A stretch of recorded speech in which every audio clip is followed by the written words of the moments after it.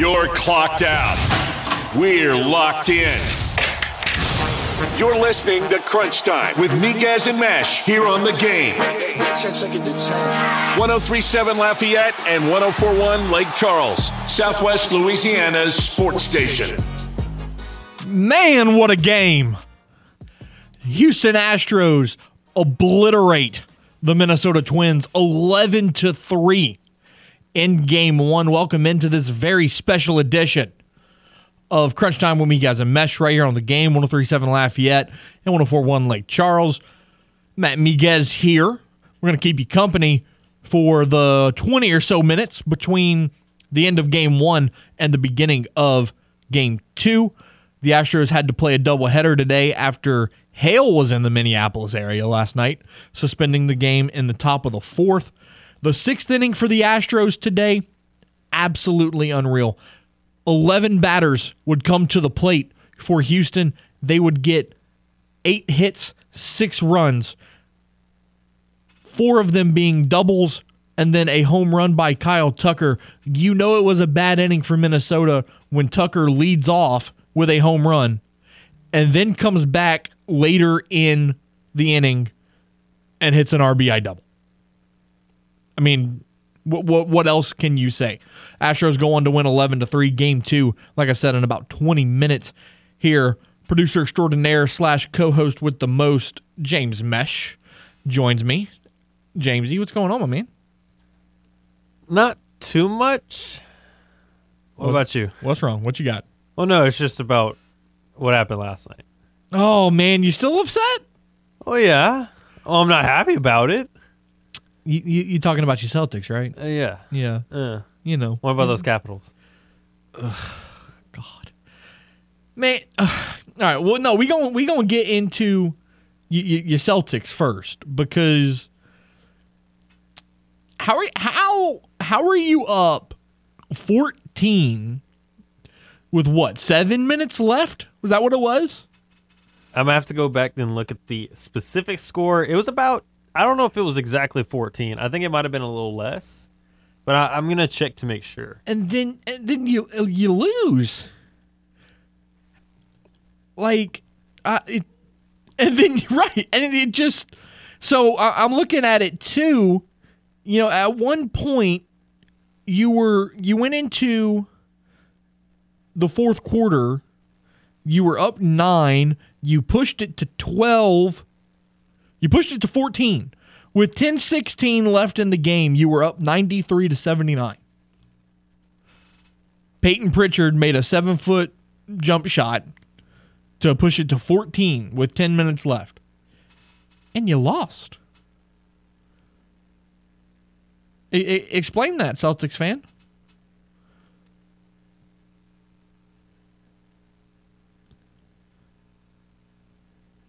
Your mic not working? Yeah, I mean, it's 10:16 left. It's 93-79. Giannis and Drew Holiday, with Pat Connaughton helping out, you know, here and there, just kind of bring it back down to earth. You know, 2 minutes left in the game. The Celtics push it back out to a 6-point lead. Giannis hits a 3. Drew hits a 3 to tie it up. Giannis gets a free throw and then an offensive rebound by Bobby Portis, lays it in with a minute left. And then the Celtics were forced to foul after a block from Drew Holiday. So now, James, Milwaukee's up 3-2. And if I stand corrected, last night's game was in Boston, correct? It was. So they're going back to Milwaukee. Yep. You can't be feeling confident. I'm not feeling uber confident, no, but... I mean, I know you posted on Twitter saying that you refuse to believe that they're out of the series, and I don't think you should believe that. I'm not saying that they're out of it, but an elimination game on the road?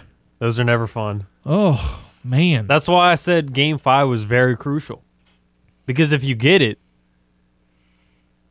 then obviously you're just one step closer, but it feels like... I'm trying to think of how I would put it. You just have less pressure because, well, now you have, let's say you do lose Game 6 in Milwaukee. Well, you still don't have to. You still have Game 7, Right. but now that you're down 3-2, now you're gonna have to play catch up for the last 2 games. That's why, to me, Game 4 is very crucial because it depends on you going down 3-1 or tying it 2-2. But to me, Game 5 is the biggest game of a series in my eyes. I don't know about you. Yeah, no, I agree. I would definitely agree with that. Because you could definitely worry about going 0-2 or Game 4 where you could potentially be swept or you go down 3-1. But to me, if you lose Game 5, well, now you have to either go back home or go on the road, which is even worse, going on the road for Game 6 because it's an elimination game for you. You somehow have to beat all the odds. And then you have to go back again and then have another elimination game. Right. That's why you don't see many teams even come back from a 3-1. Because it's so hard because you have to play multiple elimination games at that point. It's true. You have all the pressure on your back from here on out. And then in the other NBA game last night, we sat here yesterday and we said that the Warriors were going to close it out. And we were very wrong. 134-95. The Grizzlies defeat the Warriors. At the end of the third quarter, James, the Warriors were down 52. 52. And granted, they lost by 39. It's not much better. But this was the most points scored in Grizzlies postseason history. That third quarter was awful. 42-17. That's awful. And they did it without Ja. Yeah, that's the biggest thing is they scored the most points in franchise history in the playoffs without their star point guard. Oh, my God. The NBA playoffs are just insane, dude. I don't know if you can predict it anymore. Because used to, you could look at it and be like, all right, we know what's going to happen. Seven players got at least double digits for the Grizzlies last night. 3 of them had 21 apiece. Yeah. Jaren. Who's Jones? Tyus Jones. Tyus Jones. That's right. Yeah. And then Desmond Bain.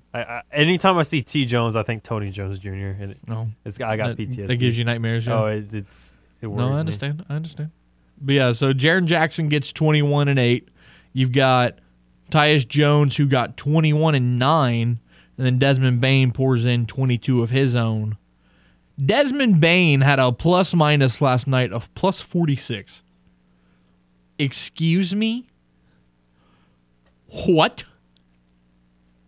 Kid shot 6 of 12, 4 of 6 from 3, and then was a perfect 5 for 5 from the free throw line. Jaren Jackson was a plus 42.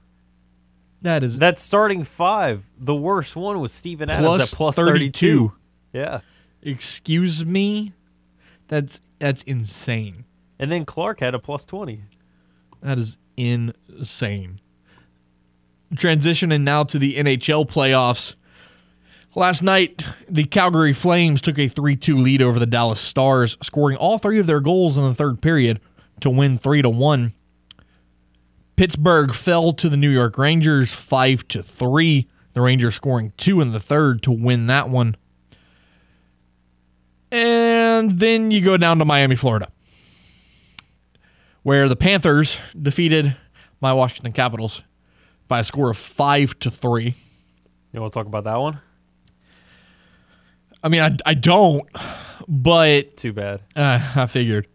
So I'm watching this game, and the Caps score 1 in the first, and then they score 2 very early on in the second. I was going to say those are pretty early on in the second period. If I remember correctly, with like 15 minutes left in the second period, it was 16:22 left in the second period. It was 3-0. And so I said, okay, we got a grip on this, right? we're gonna take care of business. And in the span of the next 11 minutes, Florida scored 3 unanswered goals to tie the game. And then 3 minutes into the third period, scored another one. And then got the empty netter to win it 5-3. The Caps gave up 5 unanswered goals to lose that one. So they are now down 3-2.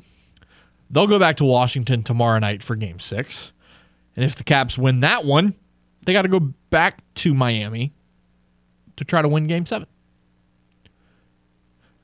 And I have PTSD from first-round Game 7s for the Washington Capitals. The last 2 first-round Game 7s that they've been in, they haven't won. A little painful. Not even going to lie. Looking ahead, tonight's NBA action. You got the Heat and the Sixers. Heat up 3-2. However, they will be without Kyle Lowry. James, where do you see this series going? You honestly don't. I don't know what to think of this Sixers team anymore because one game that you think they're out of it, they have no idea what they're doing. James Harden is completely washed, and then he comes back the next game, and then you swear he's back in Houston scoring like 40 and 12. Like having a 40-point triple-double. Right. Like, it doesn't make sense. But then you have these other games where him and Embiid combined for, like, 35. And Embiid's got, like, 5 rebounds for the game. Like, it's like, do they know how to play basketball? Like, I'm so confused. You said Kyle Lowry's out again? Yeah. I mean, he's going to be out tonight. It's interesting because Thibault, Embiid, and Isaiah Joe, they're all day-to-day. They were at least yesterday. I expect them all to play, but it's hard. It's hard for me to see. It's hard for me to see this go to a Game 7.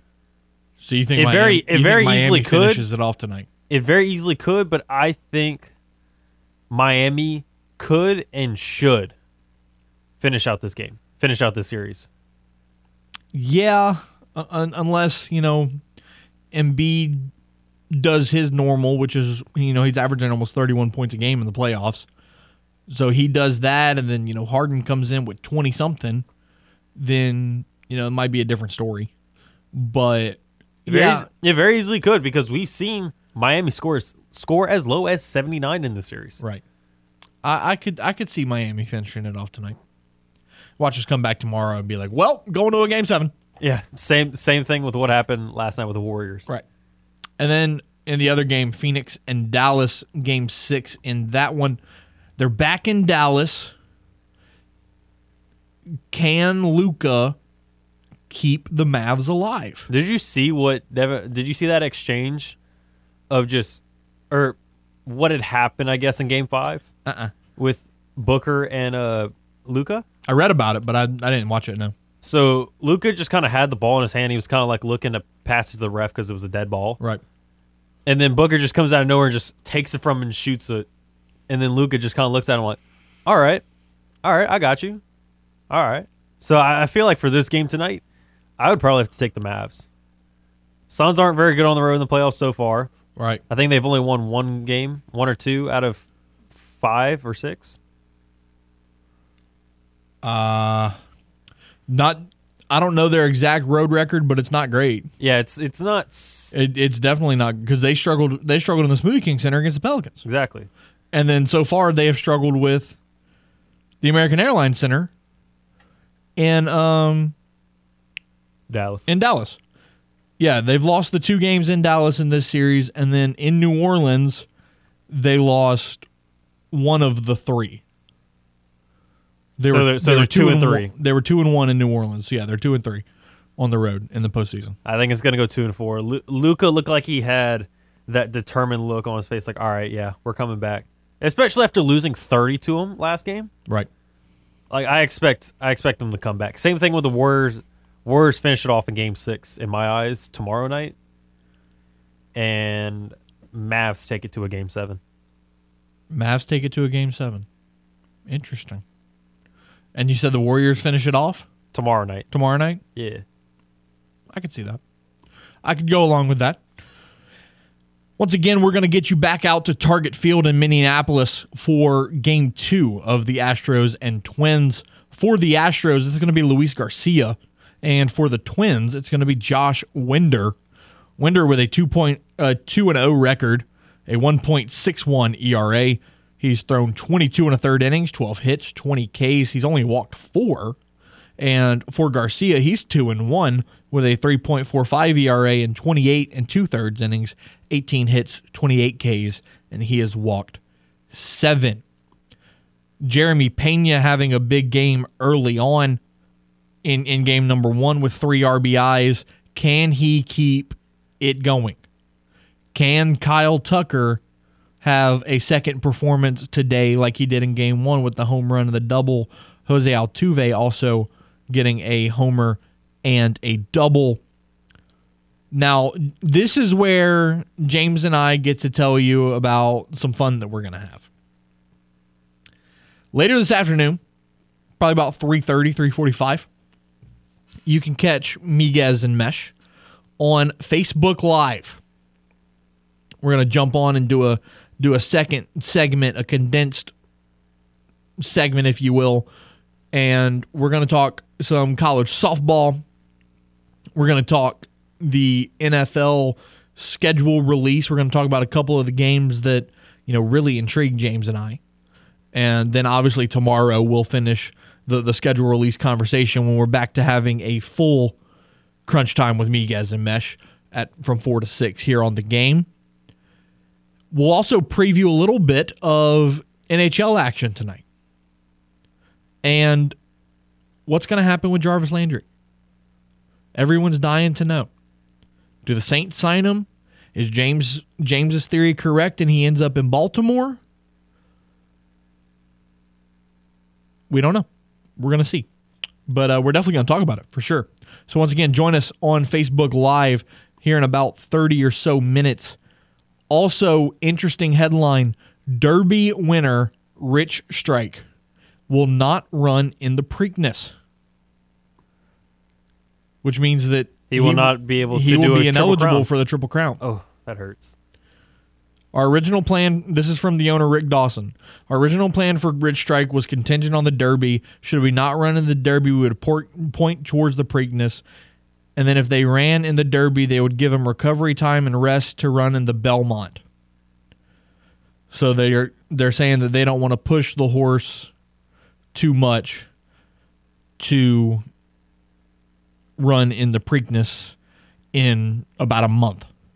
So that's interesting because only 13 horses have ever won a Triple Crown, and some people maybe thought that Rich Strike could be a long shot, obviously, but still in competition to do so.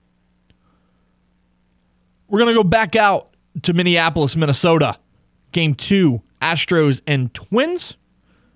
Join us on Facebook Live, like I said, 3:30 or so to have a further discussion on today's sports topics. But until then, for James Mesh, I am Matt Miguez saying be safe, be well, hug your mom and them. Robert Ford and Steve Sparks have the call. Astros and Twins here on the game, 103.7 Lafayette and 104.1 Lake Charles.